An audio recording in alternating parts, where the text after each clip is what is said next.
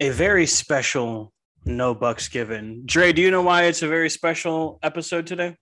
I'll I tell you. know Yeah, that I'll tell you. It's the it's fucking 4:20 early Yeah, it may or as late. well Actually, be. It's the first day of Hispanic Heritage Month, a month that I wasn't entirely sure of its existence until Shea Serrano was tweeting about it today.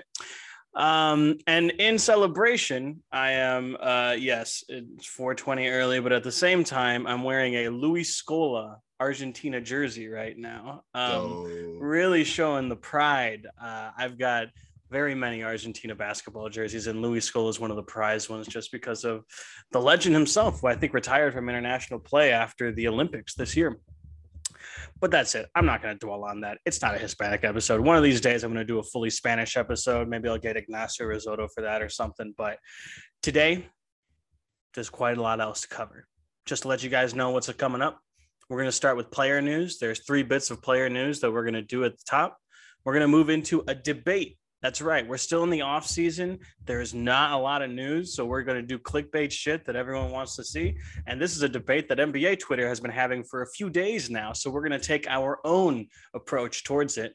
And then after that, we're going to wrap up with a singular question that NBA Twitter is also talking about and see our own answers of it. That's right. The 2 people that have limited professional basketball experience in terms of playing it and not a ton of money are going to tell you guys what you should do if you're a 5-star recruit out of high school.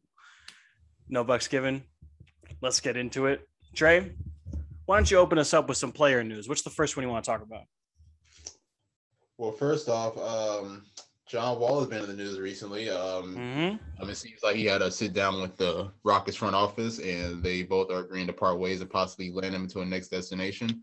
The only problem is that John Wall is guaranteed, I think, 91, 92 million over the next 5 years. So with him being in his, I want to say early 30s, yeah, and for him to be guaranteed that much money, considering the circumstance of him coming off of an Achilles injury and missing damn near a whole year. That's right. Before he got to the Rockets, and then even this year, he missed a good amount of time as well. So the question is, where does John Wall land next? That's the question. I saw. Shout out to my guy Brandon wrote an incredible article on Charge. He said that there's possible chances of him going to OKC. I think he said Philadelphia as well, and then I think he said another team. I can't remember off the top of my head. I'll have to go back and read it. But me and you were talking yesterday, and I said, could the Clippers possibly use John Wall? Now, like I said, John Wall is coming off some major injuries, right? But this past season with the Rockets, he showed some flashes of his old self, and also, kind of a more improved perimeter shot. I'm not gonna say it's really consistent, but very improved jump shooter per se compared to the past few years. So I think a Clipper team who is going to be without Kawhi, and they definitely have a lot of veterans on that team. I think Wall will fit there very well. Or does Wall go to a young team that is on the rise, like a OKC? I don't know. I don't know. Honestly, it's tough. Yeah, it's always tough. The one thing that everyone needs to stop doing is having these mock trades and putting picks in there. I know one of the ones that I sent you had a 1st-round pick, but here's the thing: 2 years ago, Chris Paul in a very similar situation, 2 years, 80-something or low 90-something, guaranteed on his contract. OKC only got Ricky Rubio and Kelly Oubre, 2 solid veterans, but they're not getting you superstars in a trade, and a protected 1st-round pick. And that was Chris Paul coming off. I don't know if he was all NBA or close to all NBA that one year he was in OKC. At worst, he was close to all NBA, and he only got that. All right. And John Wall did not have that kind of season last season. And he is owed just as much money. You're right. It's low 90s at 2 years left. So that's 40 something each every year. And he hasn't been on a team besides Washington. Like I know Houston, he was there for like 40 games, but beyond that, nothing. No one's really seen different versions of John Wall. We don't know if he can fit with another scheme. So is he going to get traded? Yeah, probably, because he wants to get traded. Houston wants to trade him. I like that they mutually came to that decision without any dust ups, but he's not going to get you guys a pick. He's not going to get anything. If anything, it's going to be 3 or 4 bad salaries put together to match John Wall's, and that's what happens. But yeah, we'll see. I mean, is the buyout really not going to happen? Like, could we see that happen or not? I don't think so. I mean, at 2 years, 91, either he gives back one full year, like 40 something, or Houston is paying him 45 or paying him $90 million to play somewhere else for 2 years. They're not going to do that. And John Wall's not going to give up more than like 5 million in a buyout. I really don't see it happening. Maybe if there's no trade by the trade deadline and at the trade deadline passes, maybe then they buy him out then. Where there's less. I mean, they already paid him for most. That's my thing. Like, I mean, like, not to cut you off, but like, I'm also thinking about how Blake Griffin got out of his situation with Detroit because his contract was pretty crazy too. Yeah, that's true. So, you know, could that possibly happen for Wall? I mean, because honestly, I mean, I don't know if a team wants to make that risk and trade a guy of that caliber who has dealt with many injuries, and you're paying him $90-something million over the next few years. I just it's kind of hard to imagine. Like, even though I mean we did discuss earlier, Wall can still play at a high level. I don't think there's no debate about that. But looking at his injury history and everything that's kind of went on with him for the past few years, does any like both teams, whether it's a rebuilding team or a contending team, do they want to make that risk? Right. Yeah, I agree with you. I don't think anyone will.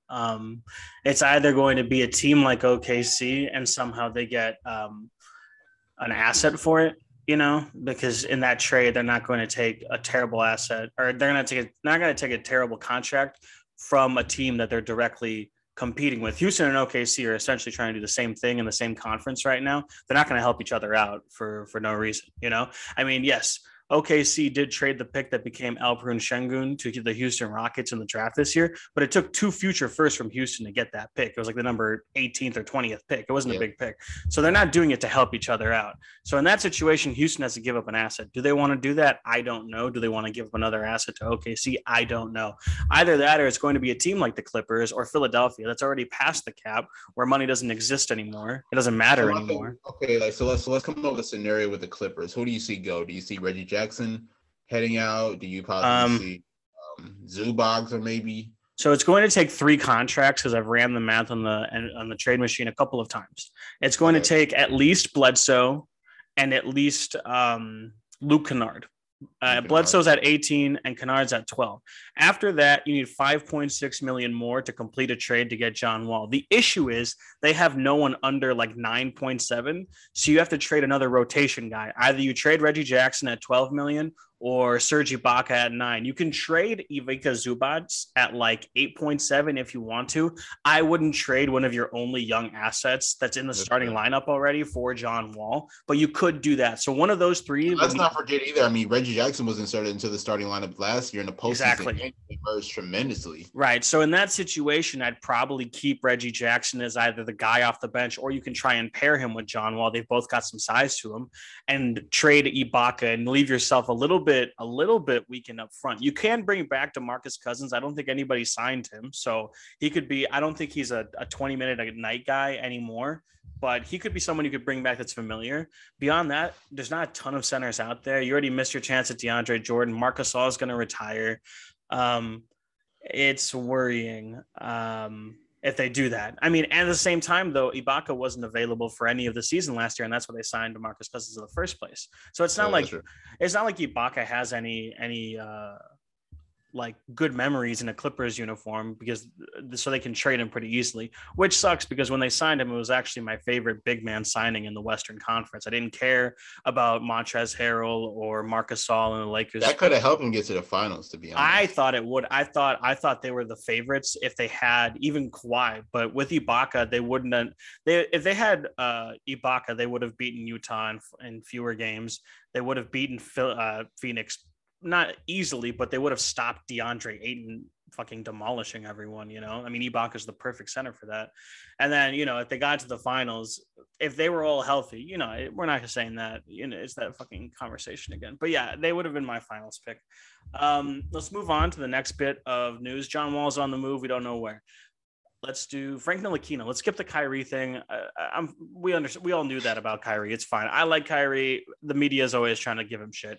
Let's talk about Frank Ntilikina going to the Dallas Mavericks. I have some observations about this, but I want to hear what you've got first.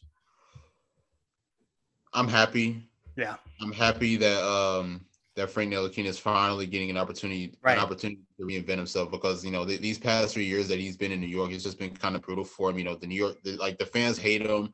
And I think he was just placed in a situation that he didn't deserve. So I think now going to Dallas, that needs help significantly. And honestly, I mean, Frank Ntilikina is a really good player. Honestly, he's a really good defender. He's a great slasher, everything, all the above. So he's a pretty good player who can produce, but he just has to be put in the right position. It was unfortunate last year or this past season, watching game 1 against the Hawks, where Thompson last possession guarding Trae Young, probably only played like 20 seconds in the game. And now you're asking him to go guard Trae Young, and then we all know what happened. He hadn't played at all before that. He put him in only for that last possession. Exactly. So like I said, I mean, just being placed in those type of situations just sucks for him. So maybe there could be a different sighting for him, being under Jason Kidd, playing alongside Luka Doncic, Porzingis, and the rest of those guys. So you just never know. Like, I don't understand how Ntilikina made it this far. Yeah, what was he picked? Number 6 in the draft? I believe so. Yeah, a few years ago. I understand he never delivered on that, but he plays top-tier defense. And yes, he's got no offensive skill right now, but neither did, remember Michael Carter-Williams when he couldn't do shit but pass and defend? He was the first version of Ben Simmons. Michael Carter-Williams is only in the league right now. I don't know if you knew he was in the league for the past few years, but he's been on the Magic for like 3 seasons, and he gets minutes because he plays. Does he? Yeah, he does. He actually, he's not great, obviously, but he's like their backup point guard. And the reason he gets minutes is he plays defense, and he's tall, and he plays defense on fast guards that score. And that's why he has a job in the NBA. Why doesn't Frank Ntilikina have a job? Why did Andre Robertson have a job for 3 years in the NBA and not Frank Ntilikina? Why the hell is Dante Exum getting signed instead of Frank Ntilikina? I'm so glad you brought up Robertson, because I have been getting slack for him for like the past 2 to 3 years, because everybody's like, Robinson's a great player. Yeah. He's a great defender. Yeah. But if you're asking him to fucking shoot the ball, then your chances are very low, because that man can't shoot for shit. But the thing with Robertson is, those memes of Draymond Green, backpack. Backpack, but also fucking up layups whenever, in important situations. Andre Robertson did those highlights every single game. Every game he missed an open layup. Like every single, he just couldn't, fantastic defender. And honestly, when you're on a team with Russell Westbrook and Kevin Durant, he didn't need to shoot for any fucking means. That's true. But yeah, these guys deserve a shot because they're going to develop, It really sucks seeing Ntilikina be healthy for the first time in his career and Thibodeau just straight up not playing him. And he's a Thibodeau player. He's a hard-nosed defender that can't play offense. Is that not the perfect Tom Thibodeau player? This is a guy that played like 4 terrible backup point guards in Chicago in a row, and all of them were good. He gave Kirk Heinrich, who wouldn't have been in the league. Watson, a lot of those guys. John Lucas III. Oh yeah, Aaron Brooks. These one-dimensional point guards. He played Alfred Payton. That's why he didn't get minutes, because of fucking Alfred Payton. Alfred Payton over Frank Ntilikina, and Ntilikina, in my opinion, is the far superior player. Now, there's 2 things to think about in terms of why the Mavericks did this. The first one is, and I know you've seen this, the 2-minute clip of Ntilikina guarding Luka for an entire game. That was 2 seasons ago, New York versus Dallas. People tweet it out all the time because everyone knows it's probably the best full game dominance of a player defensively on Luka Doncic, which does not happen very often. We just saw him go for like 40 a game against Kawhi Leonard and Paul George every game, okay? Not that Ntilikina's up there, but it showed that he has the potential to do that on some nights. And I think it was PD. I think PD Webb tweeted, Luka remembered when they signed him, because Luka probably did remember and he gave him a call. The second thing is, do you remember a player by the name of DeAndre Liggins? Yes, I remember. A guy who played okay defense and was garbage on offense. Yeah, that's the guy that Jason Kidd signed when he was in Milwaukee and gave him starters minutes for a whole season despite him being terrible. It was Alfred Payton before Alfred Payton. So when I tell you that Jason Kidd signed a guy that can only play defense and can't play any offense, you're going to say DeAndre Liggins. No, the answer is Frank Ntilikina, because he continues to do the damn thing. If this wasn't Jason Kidd, I would love to sign him because I love Ntilikina. But here's the one thing that I will say. That does guarantee that Ntilikina is going to get minutes. Jason Kidd plays those dudes, and they don't really have a ton of point guards on that team beyond Jalen Brunson. So I think he's going to get minutes. He might start for this Dallas Mavericks with Jason Kidd in town. I can see it happening. Yeah, I can definitely see it happen. But it just makes me like think about New York, like, and the transition, from getting Leon Rose and the rest of those guys in the front office, because in the past years there was a lot of guys that they drafted that was just not meant for that for the bright lights in New York. Like Ntilikina is one of them. Kevin Knox, I don't even know how he's still even on the roster, to be honest. So it's like, I'm finally happy that a lot of these guys, and I'm honestly, I'm rooting for Frank. I'm rooting for him to, possibly reinvent himself in Dallas and possibly, get his career back on the right track, because, I think his years in New York were just, kind of a waste of time. Yeah, no, I agree. I'm excited for him. Let's move on quick. That's the end of the player news. Let's do really quick. A couple of thoughts. How's your week been? How are you, Jay? What's your mental health like?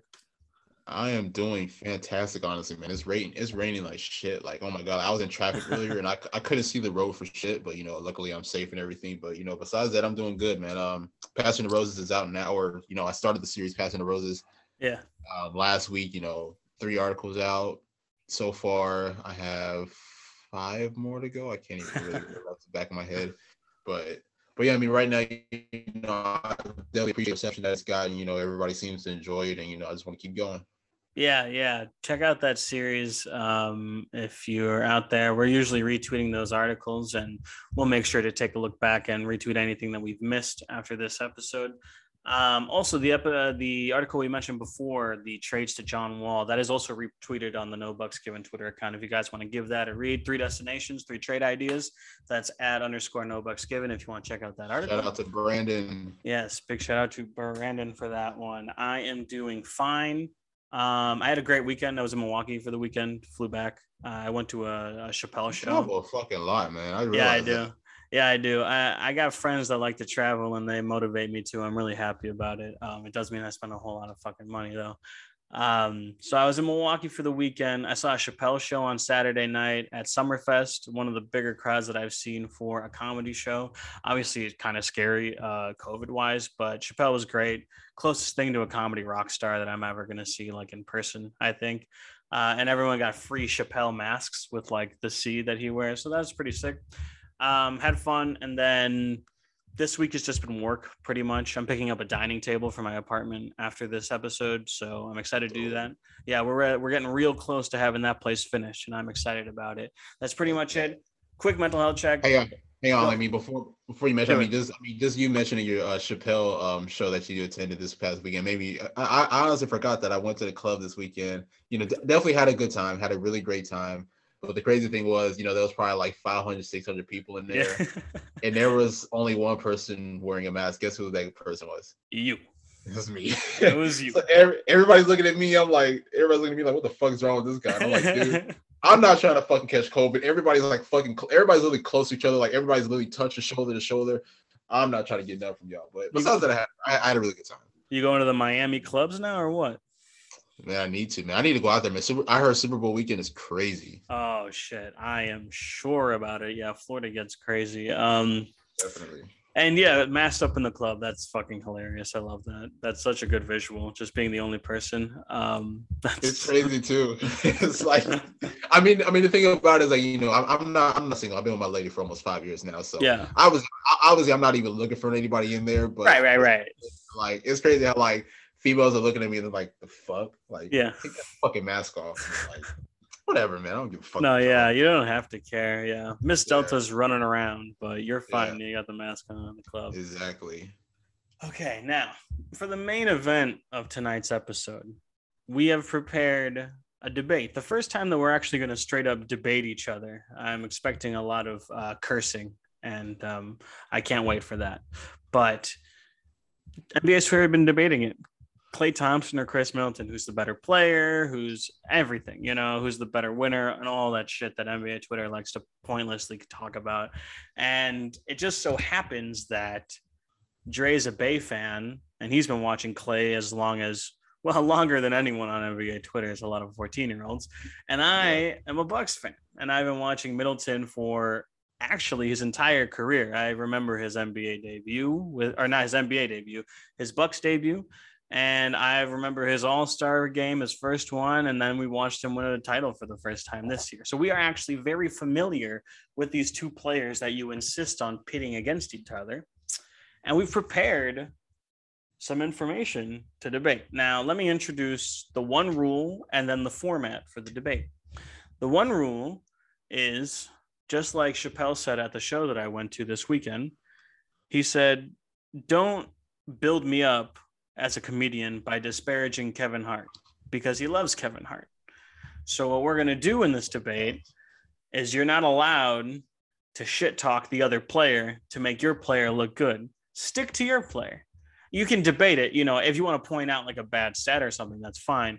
But don't be like, that dude is trash, Klay Thompson is better. So we're just going to do that. Not that I would expect that from you, but I want to point that out to the people at home. And when you're having these conversations, you don't have to shit on a human being to make another human being look better just because it's sports. All right. We're just talking about the good and everything. Now, the categories that we have is a career overview. It's like a bio of what they've done. Stat comparisons. We'll look at some stats, career stats and other stuff, whatever we prepared. The best games, I've got about 5 or 6 of Khris Middleton's best games written down, and I know the scenarios for some of them, so I'll explain that. Playoff success, and like their stats and how many rings they have. Accolades, All-Stars, All-NBAs, titles, gold medals, all that shit.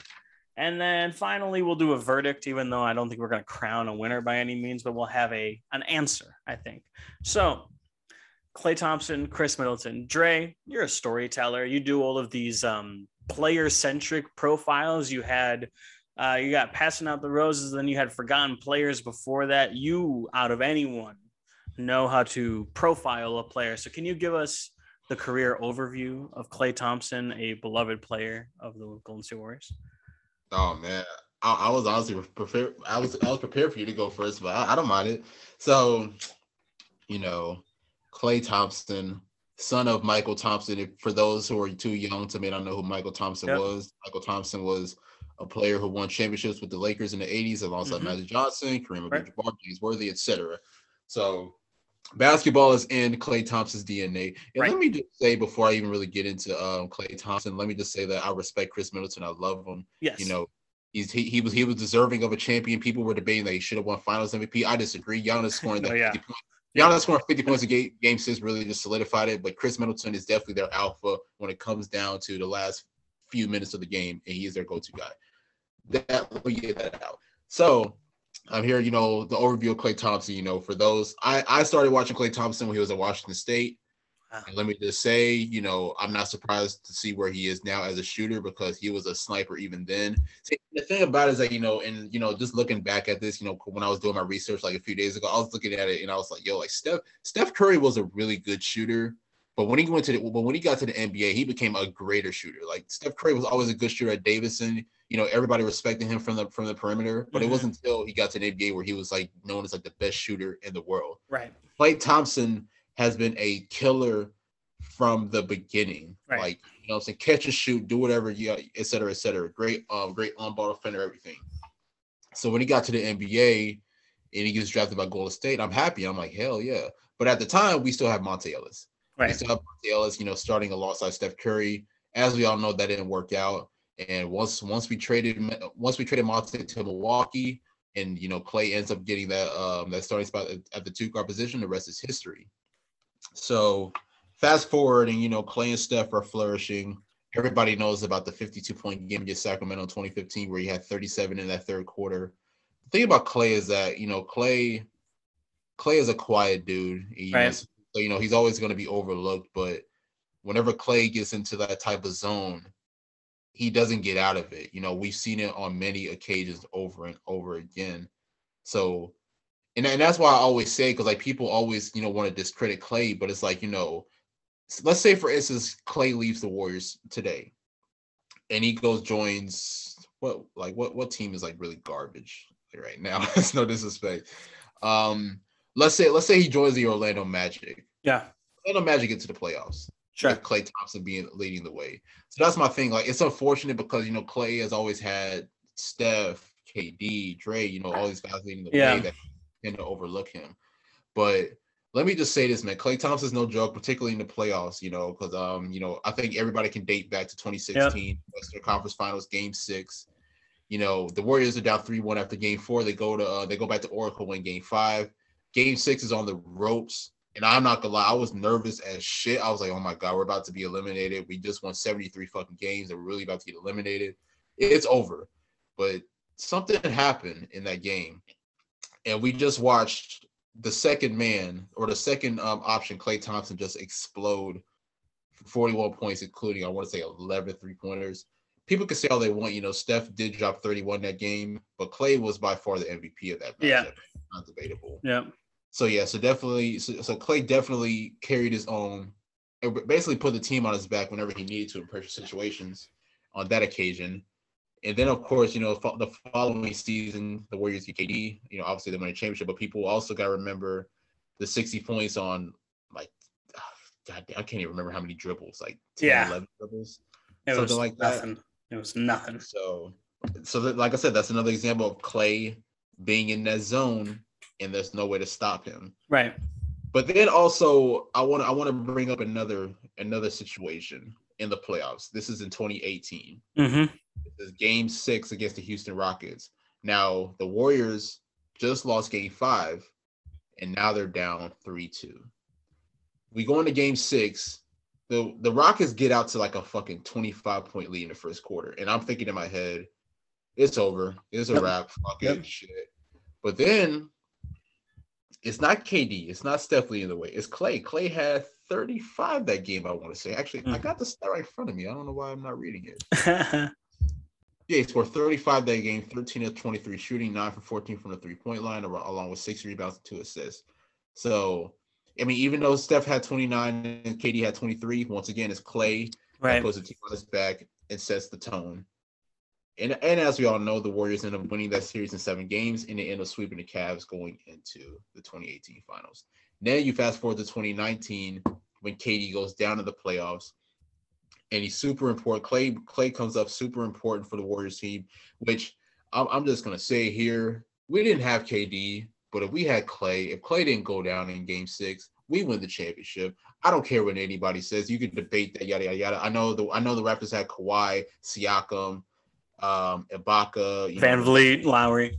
Yes, I understand that. I understand they had all these great players, but we're talking about the Golden State Warriors, a team coming off 2 championships with like the greatest backcourt the NBA's ever seen, Steph Curry and Klay Thompson. And Klay was honestly holding his own, because people remember he got injured in Game 2. I think it was like an ankle injury, and he misses Game 3. Yep. And then he comes back. You know, we obviously lose Game 4, but then he also sets the tone and helps us win Game 5. Mm-hmm. In Game 6, we were bound to win that one as well, but then unfortunately Klay Thompson goes for a dunk, and then he ends up tearing his ACL. We all know the story that goes on after that. It was a close game too. Like, there was chances for the Warriors to take that game at the end too. It was by no means a blowout to win the title. It was a very close game. So basically, my argument is that, you know, and like I said, no disrespect to Khris Middleton whatsoever, but Klay has shown us on many occasions, time and time again throughout the years, that he can come through whenever we need him, whether it's you know, being able to score on an offensive end or even getting a stop on a defensive end. Klay Thompson has always, even on many times, taken on some of the best players, like you know, like we've seen him guard Kyrie Irving, we've seen him guard Chris Paul, we've seen him guard so many players on occasion. So I think that often gets overlooked because he's playing with Steph Curry, he's played with Kevin Durant, he's played with Draymond Green. So like I said, Klay is the quiet guy. So Klay doesn't really get a lot of that attention that he deserves, but that doesn't take away from his ability to produce on both ends of the floor. Right. So like I said, I'm not disrespecting Khris Middleton in no manner. It's just like, in my opinion, Klay has been doing this way longer than Middleton has. So first, as you did, I'm going to do the same. Nothing against Klay Thompson as a player or a person. He's consistently one of the most liked players in the NBA, which honestly probably led to his moderate overvaluation on Twitter, because people like him so much that people are starting talking about him a little bit. Got a little bit too much dip on their chip. Let's just say that right now. But he's great. And even when the Warriors were a dynasty with Kevin Durant and everyone in the world hated the fucking Warriors, I hated the fucking Warriors, it was always Steph's cocky. Fuck Steph. KD went to the Warriors. He already went to the best team. Fuck KD. Draymond's a dick and he kicks sticks. Fuck Draymond. Even when I was on that train, and I have appreciation for all those players now, of course. Even then, I was like, yeah, but I like Klay though. Klay's pretty cool. So I've always liked Klay. He's always been chill. He's always just wanted to hoop and make jokes, and that's it, you know. So big fan. With Middleton, it's a bit of a different. It's a different route for Khris Middleton than it is Klay Thompson. He is from South Carolina, goes to high school there. I think he was the 99th ranked player in his year, high school wise. Went to Texas A&M. And then just like he was underranked in high school, he's underranked in college, and he goes in the second round, 39th overall pick to Detroit. Spends a lot of his rookie season in the D League, which was still the D League at the time, not the G League. Mm-hmm. And at the end of his rookie season, he's traded. He's traded to Milwaukee in the kind of not league altering, but definitely like conference altering trade that sent Brandon Knight over to Milwaukee with Khris Middleton and sent Brandon Jennings over to Detroit. Khris Middleton was just a toss-in. He wasn't supposed to be anything. He ended up being by far the best player in that trade. How much better? Well, two-time All-Star. Remind me of the trade one more time. Like who was involved? Brandon Knight, Khris Middleton, and a European guy. I don't remember his name, and he never really played in the NBA, so it doesn't matter. We're all sent to Milwaukee. Brandon Jennings was sent over to Detroit. So Brandon Jennings was worth some stuff. He was worth more than Brandon Knight and those guys, which was cool. That was the trade. And actually, Brandon Jennings with Andre Drummond out there kind of balled out. He had a couple of 2020 games, and then he ruptured his Achilles and he never played well again. A really disappointing end to Brandon Jennings' career. But just remember, because we always will, the Bucks fans and the Pistons fans will always remember, before he ruptured his Achilles, that dude was balling in Detroit. That's the trade that happened in the offseason. Middleton comes in at the same time that a young Giannis Antetokounmpo is drafted, and the team goes 15 wins, worst team in the league. They go from that to obviously this year winning the title. What's the road like that? Khris Middleton, whose top three nicknames on Basketball Reference, by the way, are Cash Money, WD-40, and Baby Joe Johnson. I have never heard those nicknames ever. Well, you've heard Cash Money. You'd know Cash Money if you were watching. I've never even heard that, to be honest. I've watched 50 million Milwaukee games over the last 7-8 years. I've never heard that. They spell it with a KH. It's called Cash Money. If you watch Milwaukee basketball, you'd know. Everybody knows Milwaukee is Cash Money. All right. But I've never heard WD-40 or Baby Joe Johnson anymore, which is funny, though. Baby Joe Johnson's great. This playoffs, he was Baby Joe Johnson. He makes it, 2017-18 is his first All-Star appearance, the first D-League alum to make the All-Star game. 2018-19 is a second-time All-Star, should have been All-NBA, should have been an All-Star this year. Imagine giving Jaylen Brown an All-Star nod instead of Khris Middleton this year. Woof. That's rough. Goes to the playoffs this year. Clutch shot after clutch shot. He's been cleaning clutch shots forever. And then they win the title. That's what I've got for the career overview. The one thing that I do want to mention is 2016-17 misses the first 53 games with a hamstring injury that they said it tore off the bone. The doctor said it was one of the worst hamstring injuries they'd ever seen. And he's doing just fine. Dre, I don't know if you've got any thoughts on that, or if you want to just dive into the stat comparison, let me know. Well, I mean, that was a good little analogy or story on Khris Middleton. Because it's like I said, I definitely respect the story. Coming up from the D League, having to spend time there, then overcoming that, and then becoming a multiple All-Star, and now an NBA title, or now NBA champion. So I think now this year Middleton has definitely gotten his respect, especially being that guy who comes through and in clutch situations and knocks down the toughest shots. Yeah. So we've seen it against Miami in Game 1 when he had that game where we saw it even throughout the finals against Phoenix. that really helped cultivate them, helping them yeah. win that title. So, definitely give a good. It's definitely good to see Khris Middleton finally getting his praise and his appreciation for what he does. But having him over Klay, I don't know about that yet. I mean, obviously, shout out to the Milwaukee Bucks. Like I said, just won the championship. So right. Championship, but I'm going to pull a Michael Jordan and play the rings game. 3 beats 1. Well, we got a lot more to debate. Why don't you? I'll start off with the stat comparison. You can throw yours. All right. Here are the career numbers: 16.8 points, 4.8 rebounds, 3.6 assists, and 1.2 steals on 46% shooting percentage, 39.5% free 3-point percentage, and 87.9% free throw percentage. And at first glance, they're a little underwhelming, especially for a guy that we're debating with, Klay Thompson, a guy that you remember going off for 60 more than you do 20. Now let's read off the stats from this year. It may have been the best year of his career. Some would argue that 2018-19 was, or 2019-20, when he should have been All-NBA. But 20.4 points, 6.0 rebounds, 5.4 assists, so averaging 25 and 5 plus. 1.1 steals on 47.6% field goal percentage, 41.4% 3-point percentage, and 89.8% free throw percentage. He's averaging 25 and 5 on very close to 50, 40, 90. All right. His volume has only increased from the past few years, and his efficiency just keeps getting higher. I don't understand how that fucking happens.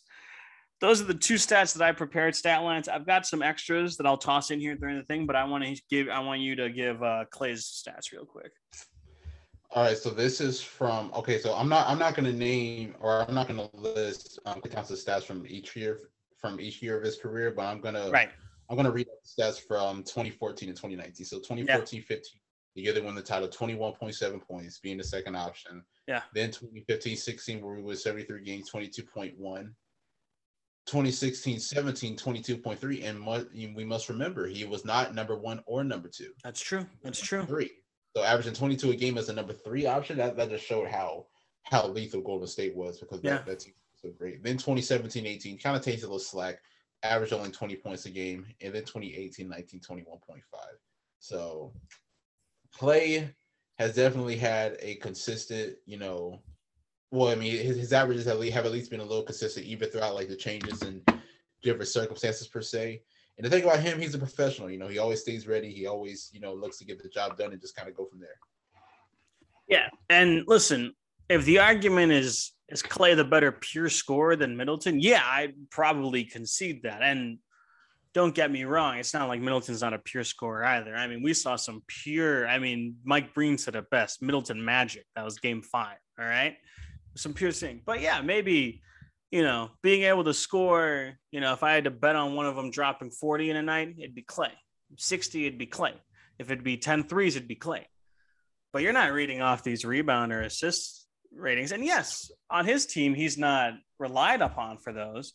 But Middleton's never been the de facto point guard. In fact, he's the third playmaker behind Jrue Holiday and Giannis. And why is he rebounding? You got Giannis, who's routinely top 3 in the league in rebounds. So I think, as much as we say that Klay is the better pure shooter, pure scorer, Middleton is bringing a value of an all-around game. You have to also understand, over the past few years from Milwaukee, has there been like anything close to like a true playmaker on that roster? As far as like the point guard position or something? Yeah, closest was Malcolm Brogdon. Okay, so you had Brogdon, then of course, Bledsoe. Then this year you had Jrue Holiday. Those guys aren't particularly playmakers per se. So It's kind of a difference when you have, especially when you have a guy that you play with your damn near your whole career, Draymond Green, who can play that point forward position and really just, initiate the offense from there. So, I could definitely give Middleton props for, for being a playmaker oftentimes, but the thing about Klay is that Klay, all Klay has to focus on is just get buckets. That's really been his main focus, playing alongside, other all-stars, and other superstars, and then also just being a tenacious defender.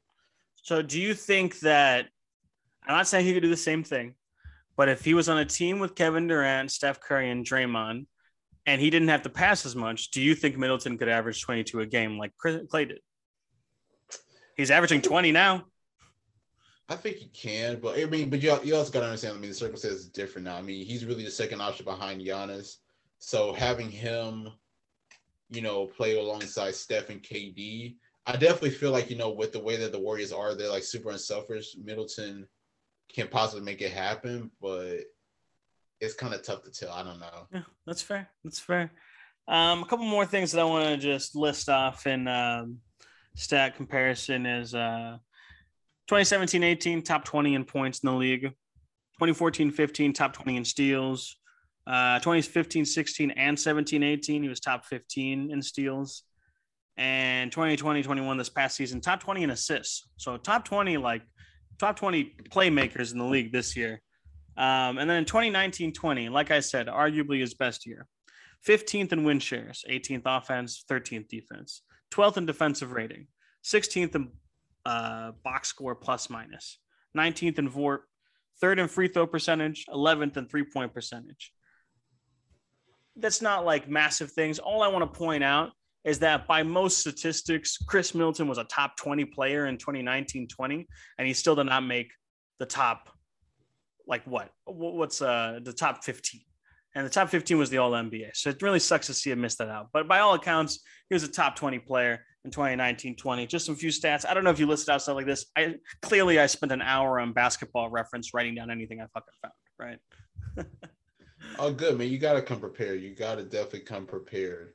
But I think this is going to be an interesting season for Klay Thompson, coming off of 2 major injuries. So this definitely took a toll on his career.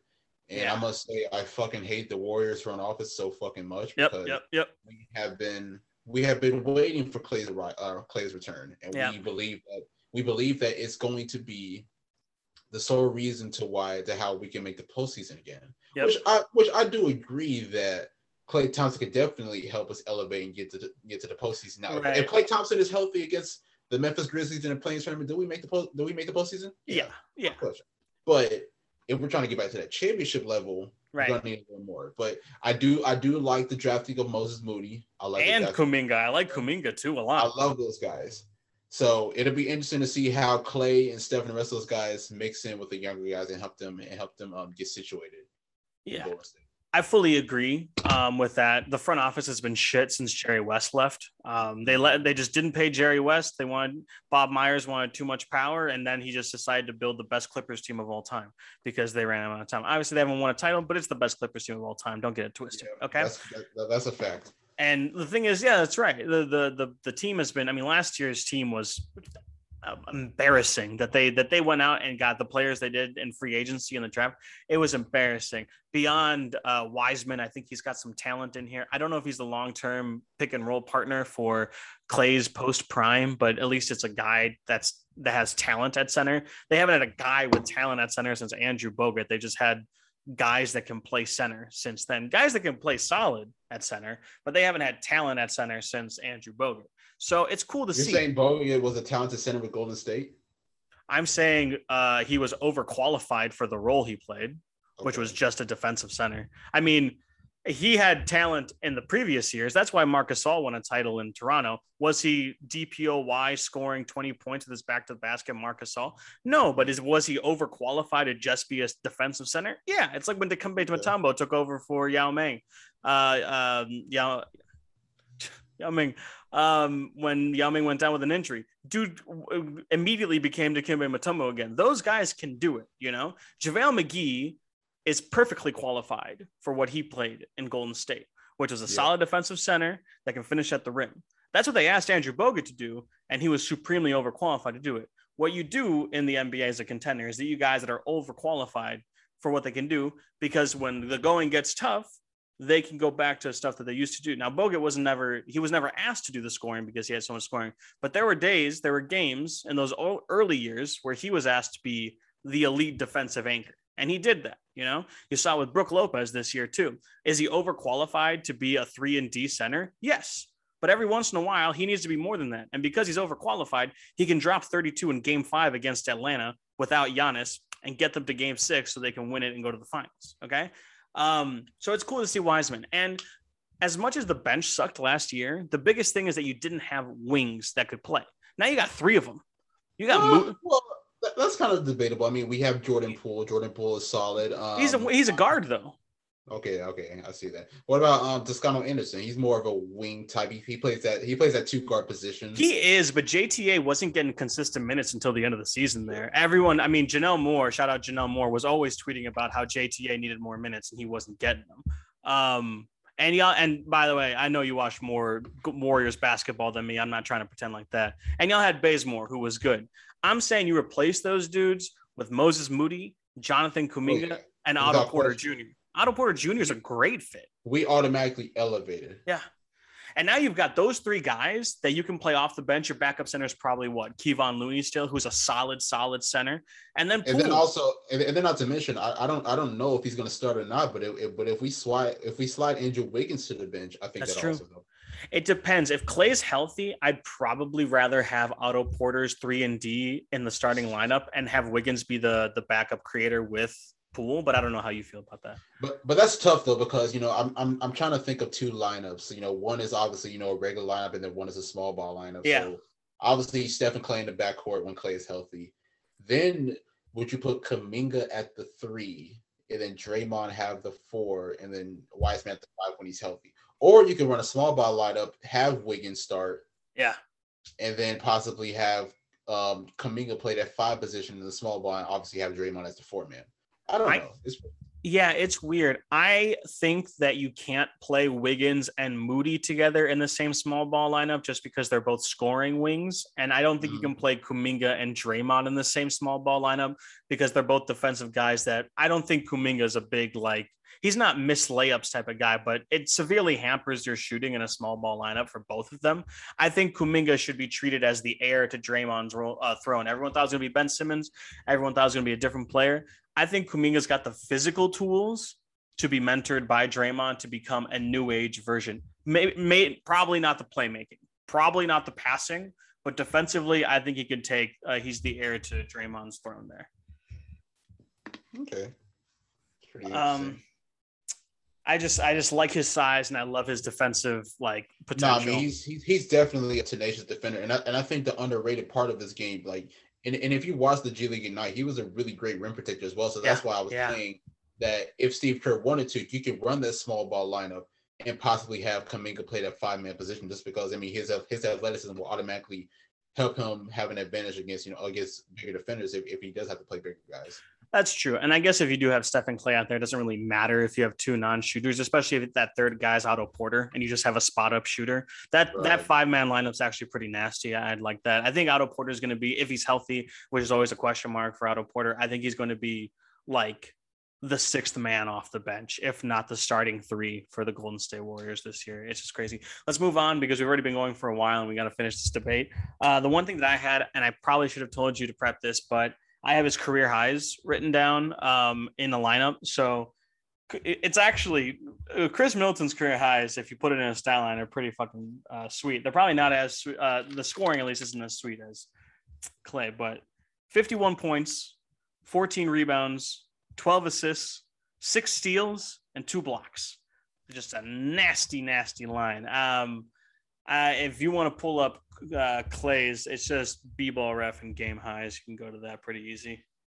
All right. I mean, I'm sure I've already basically mentioned his career high because a lot of people don't have a 60-point game. Yeah. And then also that 52-point game. But all right, so Klay had 60 points obviously in the 2016-17 season against the Indiana Pacers. Yeah. And then his next career high is obviously the 52 against Sacramento in 2015. And then he had one in 2018-19. It doesn't say what team he played for. And of course, but yeah, he definitely had a 52-point game in 2019 as well. Then obviously, then it's followed by another 45-point game and a few 38-point games. So Klay's scoring is something up there as far as one of the best. Because honestly, when you think about superstars, does Giannis have a 60-point game? I don't think he does. Does he? It's later 50s, I think. I don't think it's 60 just yet. Yeah. And that's like modern Shaq. So for Klay to have one and Giannis not, that's a pretty big deal. Exactly.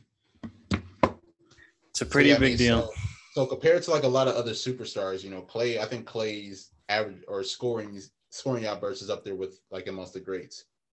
Yeah, I fully agree. I think with the greats in the era that we're playing in right now, the scoring is very few players can microwave like that dude. The badge microwave on 2K. You can move on to best games. I've got some of his best games written down. I'll run through them real quick. You can run through. I mean, we've talked about Klay's, but you can also just do like the full stat line if you want. First game I'm going to mention is January 28th, 2020 versus Washington. Giannis is out for a few games with a small injury, nothing massive, but Khris is the first option and really needs to take it. This isn't a particularly great Washington team, but he still has to outduel Bradley Beal, who had like 30-something in this game. 51 points, 10 rebounds, 6 assists. He's still dealing it in a 51-point game on 61.5% field goal percentage, 70% three-point percentage, and doesn't miss from the line. The next game I'm going to mention, 2020 Eastern Conference Semifinals, Game 3. This is Game 3. Wait, is this? No, this is Game 4 against Miami in the bubble. Oh, okay. Where the Bucks are on the verge of getting swept. They eventually lose in 5. This game doesn't matter in the grand scope of the NBA, but Bucks fans remember it a lot. Giannis is out with an ankle injury, and we had lost 3 straight to the Miami Heat, which really scarred us for a long time until this postseason happened. To keep us from getting swept on his own, being defended by the likes of Jay Crowder, Jimmy Butler, Bam Adebayo, Andre Iguodala, 36 points, 8 rebounds, 8 assists, 2 steals on 42.9% shooting, 42.9% three-point shooting, and didn't miss from the field or from the free throw line again. I got 4 more games for you.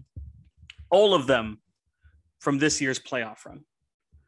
We're starting with Game 3 against Brooklyn. They lost 2 games.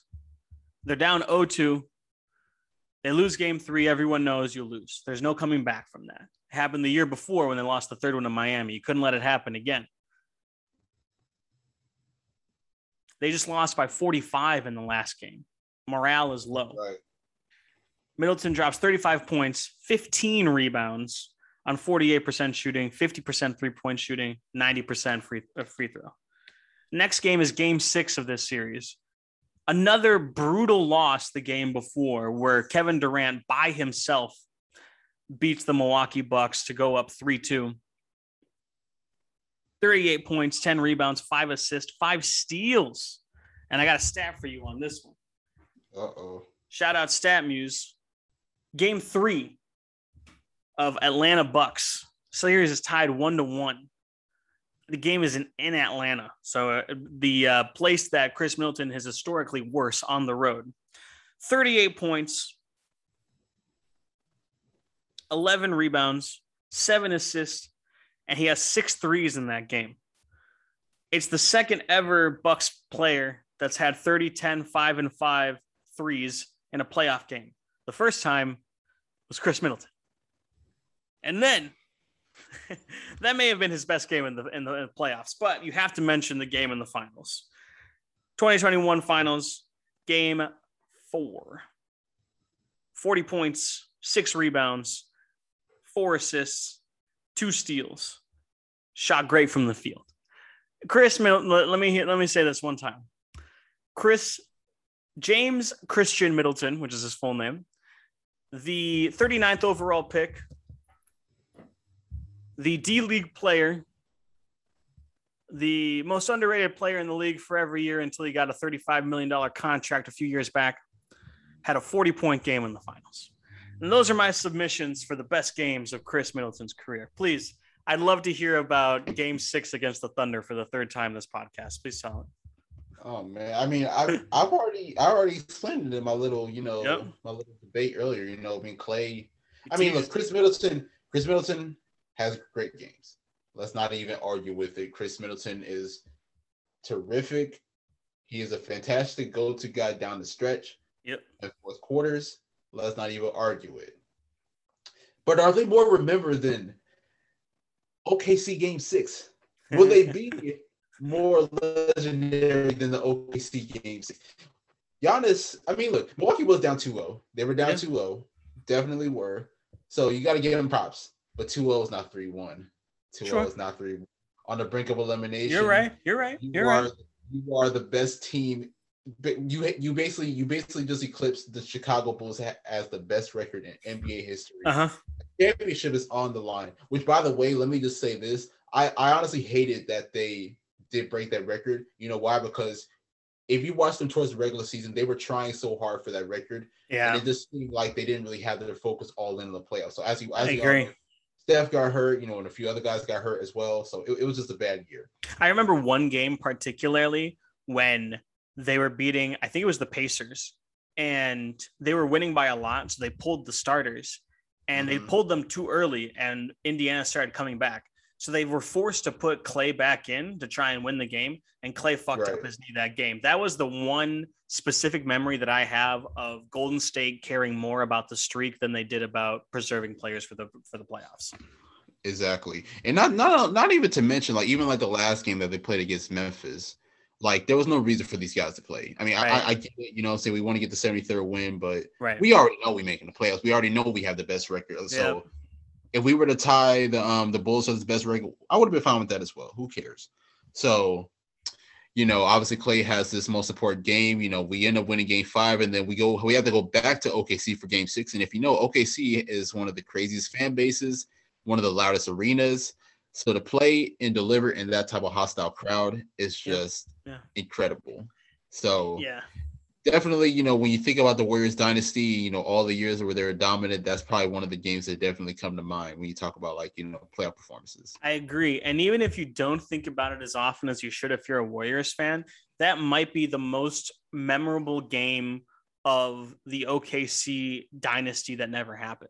That is the game that essentially, because if they win, if OKC wins that series, I'm not saying they beat LeBron's Cavs. I mean, LeBron's Cavs came back from 3-1 against the best team of all time, or what so people say, best record of all time. You know what I'm saying? So I'm not saying they would have beat them, but if they make the finals again, KD probably doesn't leave. Who knows? It doesn't matter. But that game, that series, severely impacted. I mean, that game from Klay was probably what got fucking KD to come over. You know what I'm saying? He joins them like months after Klay Thompson completely breaks every heart in Oklahoma City. Kevin Durant breaks it even harder a few months later. That shit was fucked up. One last thing, in terms of clutchness, and again, won't be remembered as much as, and that's why I include the last category that we'll get to in a little bit. But in terms of the clutch factor, the situational playing, Middleton had 18 points on 75% shooting in the clutch in the finals, the most by any player. The next closest player in terms of clutch points in the finals had 4 points.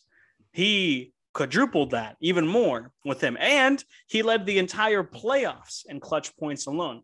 I'm not saying he's the clutchest player of all time. I'm not even saying that as an catch-all stat is clutcher than 60 in game 6 against the Thunder, where he goes completely fucking bananas.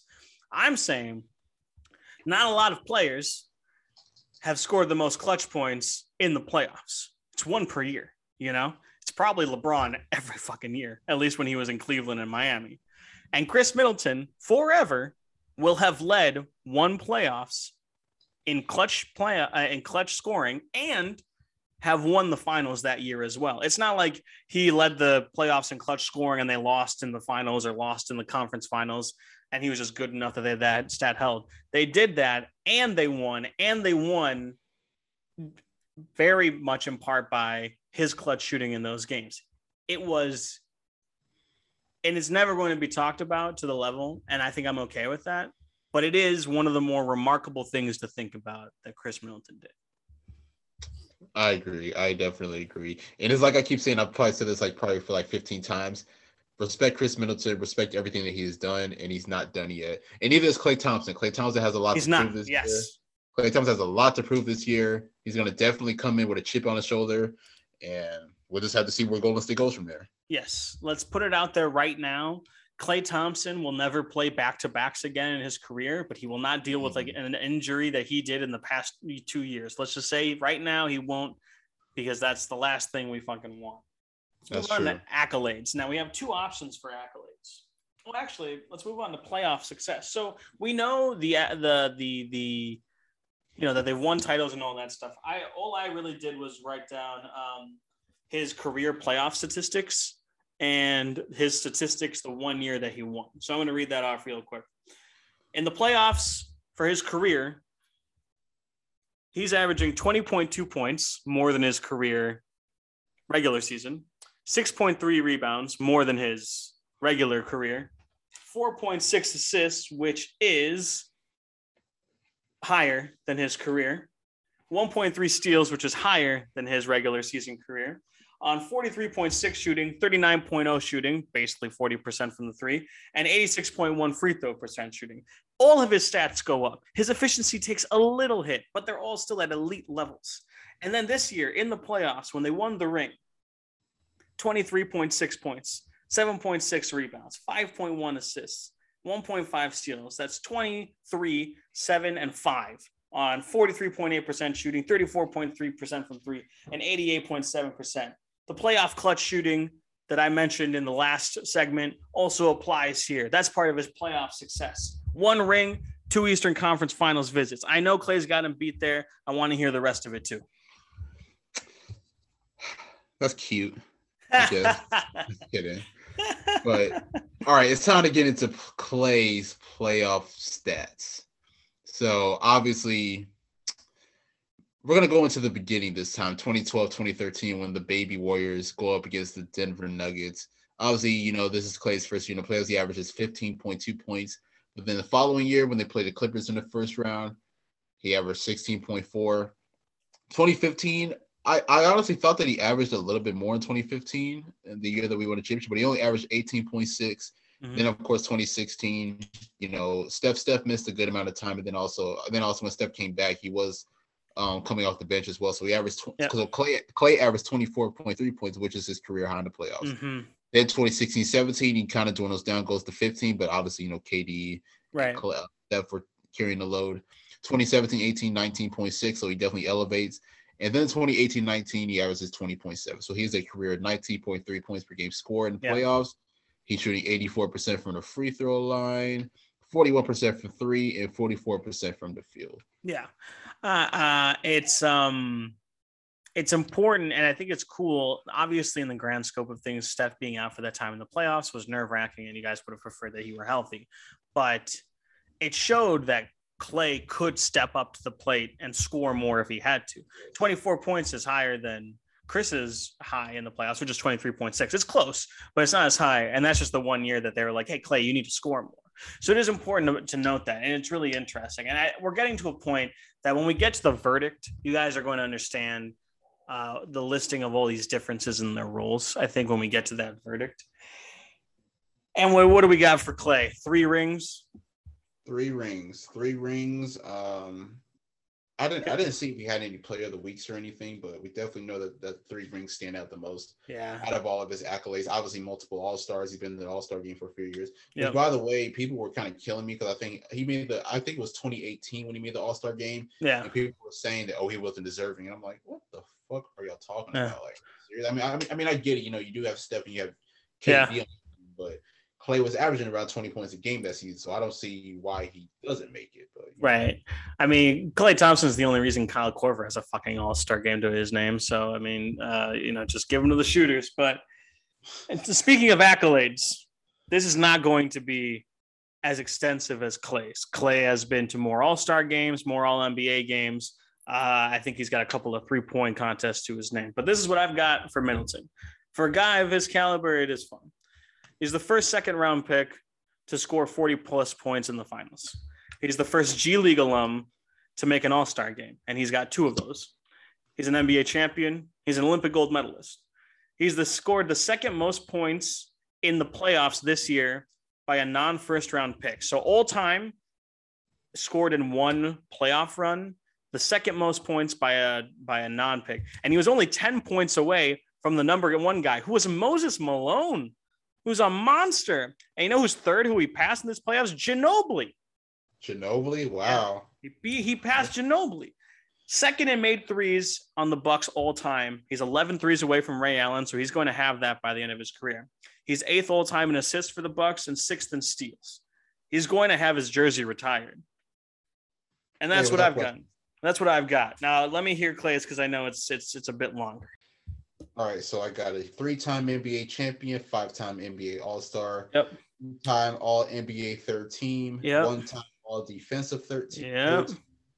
an NBA three-point champion, an All-Rookie first team in 2012, and that's it. I thought it was a little bit more, but not a bad resume. No, yeah. I mean, if you had gone as deep as I did with some of these bullshit stats, you would have had far more things to do. I'm sure he's the first one to score 40 plus with a minimum of however many dribbles, if we found that fucking ESPN stat that they always do.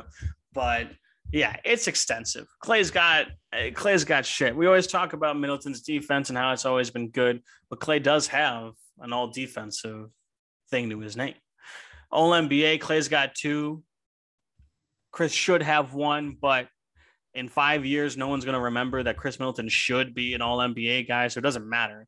At the end of the day, if it's not listed, it don't matter. And that's what we got for accolades. Let's do closing statements. And then we'll talk about like what we think about at the end of this debate. What are your final thoughts on Khris Middleton versus Klay Thompson? Closing statements. Kind of like what I said earlier, Klay Thompson, I don't think he gets the proper respect that he gets just because, he's never really been a number one option throughout the course of his career. Right. So that's why I always try to tell people, like, just picture Klay Thompson on a roster where he is the number one option. He's doing the low throughout the entire season. Yeah. Do they win a championship? That is debatable. Sure. But you can guarantee that team can definitely become a playoff contender just because Klay brings so much versatility for being able to be an elite scorer, to being an elite wing defender. Klay goes after it every single night. He gives you 100%, and that's something that we should always appreciate. And on Khris Middleton's side, we've seen it this past year in the postseason, particularly in the NBA Finals. When you need him, he'll deliver. That is one thing that I do respect about Khris Middleton, and Milwaukee is definitely going to be a team to beat within these next few years. I can definitely see them winning another championship. I don't know if it's this upcoming year or within the next few years, but I think it'll happen. I agree. I think my closing thoughts and the verdict of this conversation, I guess, is that Khris Middleton and Klay Thompson are actually maybe not cut from the same cloth, but they're very, very similar players. They're happy to defer to their stars. They shoot. Their efficiency has always been fantastic. Their advanced metrics, when advanced metrics were still coming out, the names that were always Klay Thompson and Khris Middleton, a lot of those dudes were always mentioned. Both play defense that goes unnoticed because of how well they score. And unlike other stars that have the talent that they have, they're on the low-key side, Klay can get fired up on the court a little bit more than Khris does, but how much of Klay's personal life do we hear about? Pretty much none. He doesn't post a ton offline or online either. Khris Middleton's the exact same way. These are very similar guys, and I think they're each in roles that we've always wanted to see the other one. You've mentioned it several times this pod. We've always wanted to see Klay on his own team. If Daryl Morey had traded for Klay Thompson instead of James Harden, what would that have looked like if Klay Thompson was in the James Harden role? We'll never know. But I always wanted to see it, and at this point, I hope we never see it. I hope he's a Warrior for life. But definitely. And with Middleton, contenders and good teams, the Hawks and the Mavericks were always trying to trade for Khris Middleton back in the day before his All-Stars. Everyone wanted to make him this ultra efficient guy that sat next to the stars and was able to get up buckets when they needed them in the Klay Thompson role, essentially, which if that sounded condescending, it's not. It's a great role to be in. It won 3 titles for Klay Thompson. We've always kind of wanted to see Khris Middleton in that role too, but he's always been on a team that needed him to do more than we thought he could do. And eventually he just learned how to do it. So the point is that they're completely different roles that they're in. And it is impossible to compare them like this. It's easier to compare Steph and Dame because they're both the sons of their solar system on their respective teams, and they're asked to do a lot of the same things. And through that easy comparison, you can see that Steph is far better than Damian Lillard, far better. But with Khris, oh my God, I am so happy you said that, because I don't know if you remember. I mean, I know we're kind of getting off topic here. No, but do it, please. This was like early this past season. Steph Curry and Damian Lillard faced off. It was like a weekend back to back. So the Warriors and Blazers played on Friday and a Sunday. The Blazers won that Friday night. Yeah. That entire Saturday, oh my God, people were flooding me on Twitter. Dame is better than Steph. Dame is better than Steph. Dame is better than Steph. And I was telling people, Dame is not better than Steph. And it's not even close. And then guess what happens the next day? Steph drops 62 points. Right.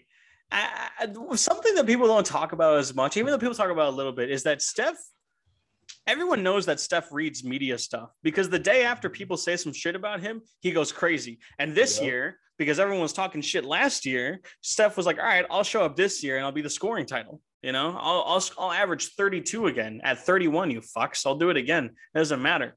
And it's the same thing. That's why it gets so weird when people compare Anthony Davis and Giannis. They play very different roles. Anthony Davis is, I mean, and I know this is used derogatively. I don't mean it derogatively, but Anthony Davis is Robin. I mean, LeBron James is Batman. Not that Anthony Davis is asked to score. In my opinion, not to cut you off, I do believe that Anthony Davis will be Batman this year. Oh, okay. That's a take. I like it. Mark that one down, guys. Do that. But in years past, it's been LeBron.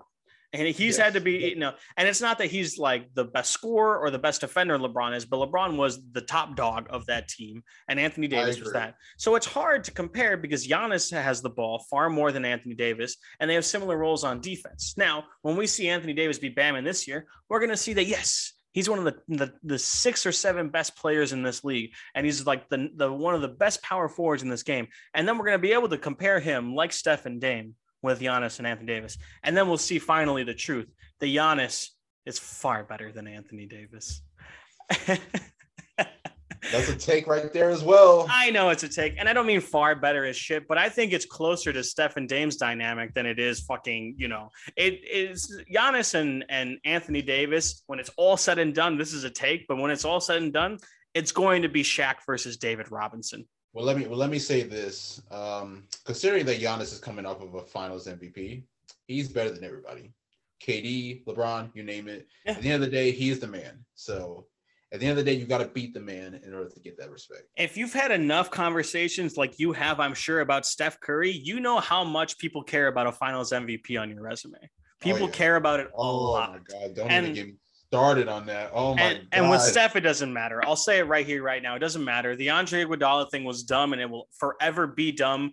Someone on Twitter said it. I can't remember, so I can't credit them. Fucking sue me. I don't care. Someone said, and I agree with this, giving the Finals MVP to Iguodala was a way to give it to LeBron without giving it to LeBron, And that's always going to be some fuck shit. Steph should have had it. I don't disagree with giving it to KD when he was there. KD was the guy, and he was also guarding LeBron on the other end. I think Steph should have definitely won it in 2018. Okay. Just because I feel like he was the more dominant. I think the reason why KD won it was because that game 3, Steph played terrible, and KD that was arguably, actually no, I'm not gonna say it's the best game, but it was definitely the second best game behind that game 1. And KD obviously hit that deep 3-pointer. Basically recreating what he did the year before in 2017. Yeah. And he dropped 43 points that night as well. So I feel like that was the reason why KD won it over Steph. Yeah, that makes sense. Steph should have at least one. We all know it. It's fine. Although they don't like to give him the guards very much anymore. So that could have been the same thing too. I mean, who was the last guard? Let's see. So we had Giannis. The year before that was LeBron. He's not a guard. The year before that was Kawhi. The year before was the last 2, then LeBron, and then Iguodala, and then Kawhi again, and then LeBron, and then LeBron, and then Dirk Nowitzki. And Kobe Bryant was the last one then. Yes, and Kobe in today's game probably would have been played at the 3 just because of his height and his build, but he was a shooting guard back then. And even then, when's the last fucking point guard to win it? I mean, it's got to be. I mean, Chauncey probably. Was it Chauncey? 04? No. It was Tony Parker in 07. Dude, I fucking love Tony Parker. God, terrible dude to hang out with off the court, but that dude could score like fucking crazy. Yes. We're getting off topic. Let's start wrapping this up. Do you want to cover that last question that we had before we wrap it up?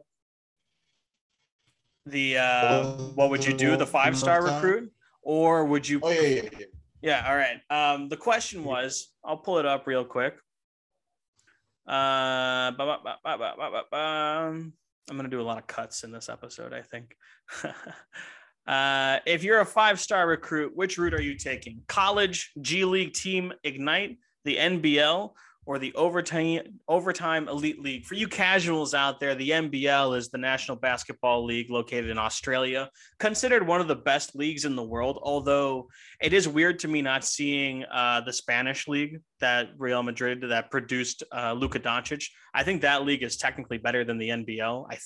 I'm pretty sure it is. But I probably would have included that over the overtime elite league.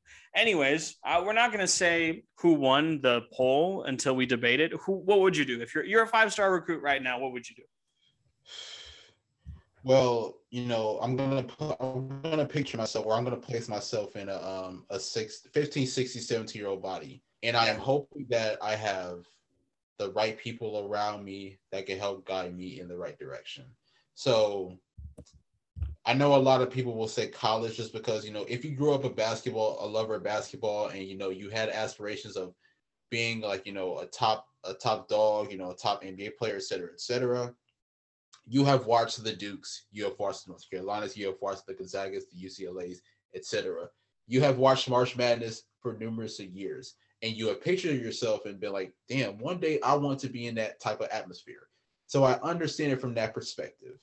But let's also not forget, there are people, there are basketball players out there. Not hoopers. Not hoopers. I'm just playing. There are basketball players out there who are not necessarily financially stable as many others can be. Right. So, sometimes going to college can be a risk because, at the end of the day, at the time, in the past, you weren't really being able to make a profit off your name. Now, the NCAA has made that to the point where you can do that. Yeah. But now they have this program, or program or league called Overtime Elite. Mm-hmm. So now, when you're 15, 16, 17, you can practically become a professional early, mm-hmm. and not to mention get paid off of it. So me personally, if I am in that situation and I'm looking at it, looking at the options that I have as a 15, 16, 17-year-old kid, even though we haven't really seen where the Overtime Elite league can go. Yeah. I don't even think they played a game yet, honestly. Right. But so we don't really know like what direction it's going to go, but I would probably take that route in a heartbeat, just because here's the thing. You have to understand, because now we're at a timeline. You join an Overtime Elite league, you continue to create a name for yourself, not to mention that you're building income as well. You're investing your money as well. Mm-hmm. Then once you turn 18 and above, go join the G League Ignite. Right. Not to mention, you could still, I want to say their salary is like $500K a year. Yep. Not to mention not to mention you still go to college as well. Right. I want to say it's online college, but who cares at the end of the day? Right. It's still an education. Right. So now you invested your money at Overtime Elite. Now you go over to the G League Ignite. You invest money there. And then, you do what you have to do. You play against professionals. You basically go into the G League Ignite. You get to play professional once again early, going up against NBA guys who, by the way, for people who love to disrespect the G League, let us all understand that the G League is definitely professional, and there are players who are capable of playing the NBA. Oh yeah. Opportunity. So now you get that. Then you go over to the NBA. Hopefully you get into the NBA. You go from there. So basically you're beneficial both as a star and as a person who's trying to grow financially. So basically, you don't have to go into the NBA waiting for your first check. I don't even know when they get their first check or receive their first check whatsoever. So basically, you can start from when you're 15, 16 years old, continue to build a name for yourself and also grow as far as profit, then transition to the G League Ignite, and then go over to the NBA. So like I said, it's kind of like I said earlier, college is definitely a route that people love, that players love to go through. You know, we definitely saw. Shout out to Imani Bates. He just committed to Memphis. Shout out to a lot of other guys as well who just committed. Yeah. But sometimes money does also have to come into this as well. I'm not saying always chase money, but at the end of the day, it's always nice to have a little profit there. Yeah, I agree, and that's like the best thing about the G League Ignite. It's the best of both worlds. You get paid, and you can help out your family, and at the same time, you're getting mentorship from previous NBA players on your coaching staff. You're playing against NBA players in the G League. Don't get it fucking twisted. Everyone in the G League was still their high school team's best player. Okay, easily, those dudes can still play. All 4-star, 5-star recruits at one point as well. Not to mention, like this past year, we just saw guys like Kevin Porter Jr. in the G League. We saw guys like Poku in the G League, Christian Wood as well. And now they've transitioned into the. We just talked about Khris Middleton being in the D League. Exactly. Now look, we transition. Khris Middleton is a champion. Khris Middleton is a champion. Christian Wood is an all-star. JTA was a G League guy. JTA as well. Shout out to JTA. So now they go into the NBA and they're producing at a very high level. So people have to stop disrespecting the G League as if these are just ordinary guys who are just not good at basketball. Right. I mean, everyone has jokes to say about Hassan Whiteside, but that dude was in the G League for like 3 years and he's carved out like an 8-year career in the NBA. You know how hard that is to do? That's so crazy. Very hard. Yeah. And so you're playing against G League guys that could play in the NBA. And these aren't guys that are taking it easy on you because they're kids. These are guys that are upset because they're making like 50 to 70K in the G League for several years playing against 17-year-olds who are getting paid $100,000 to $500,000 pay. They're jealous, they're envious, they're pissed off. They're going to take it to you every single game. And that is going to prepare you. That's why the G League Ignite is the best of both worlds. And I think if you're like a legit basketball player prospect, that's the best way to go. Me personally, I wasn't wealthy growing up, but I still had like a good amount of privilege. Like I never had to worry about my heat. I never had to worry about like food. I did hand-me-downs and stuff like that, but I didn't have to worry about, food. And a lot of people do. A lot of people have to worry about heat. So that lifestyle, I think not having had to worry about that stuff as much, I wouldn't have to worry about the money in this situation. And I'd probably go the college route just because being a D1 celebrity on a college campus, a state college campus, no less, is probably one of the more unique experiences in the world of like quick celebrity status. And I would have loved to experience that. And that's why me personally, who I am, how I grew up, how my brain works, that's why I would go the college route. But I fully agree that if you are a 5-star recruit basketball wise, and your goal is to go to the NBA, the G League Ignite is the best route to go. Definitely. I mean, and it means like I said earlier, I mean, these kids, they dream, watching Duke, UCLA, all these big time college programs being in March Madness every single year. So you picture yourself as a kid being, hey, I want to be in that type of atmosphere one day. So the G League Ignite, they're going into the second season. So they're still relatively a young organization. So we don't know exactly what their future will hold. But you have to remember from a basketball standpoint, because I mean, a lot of people will say, oh, going to college, you'll get more recognition. Yeah. Not necessarily true. I mean, we just watched Jonathan Kuminga go number 7. We saw Jalen Green go number 2. And he went over Jalen Suggs, who was coming off of an NCAA tournament or NCAA championship appearance. Yeah. Not to mention he hit the game-winning shot in the Final Four. Yeah. 4 years ago, that gets you the number 1 pick in the draft. Exactly. So now you look at that situation, because at the end of the day, the NBA scouts, they're going to look at whoever they want to look at. It doesn't matter where you're playing yet. You could be playing in the NBA overseas. You know what I'm saying? So it doesn't matter exactly where you're at, what atmosphere you are in. If you are good, if you are a great player, they will find you. Yeah, it's so cool. I love it. G League, the Ignite proved in year one that you can be a top 5 pick, and they had 2 top 10 picks. I didn't think that was going to happen at all, honestly. Even Jalen Green wasn't even a fucking perfect player this year. He didn't look perfect. It took him like 3 months to even get started, let alone look good. And he was the number 2 pick in the draft. And you know what?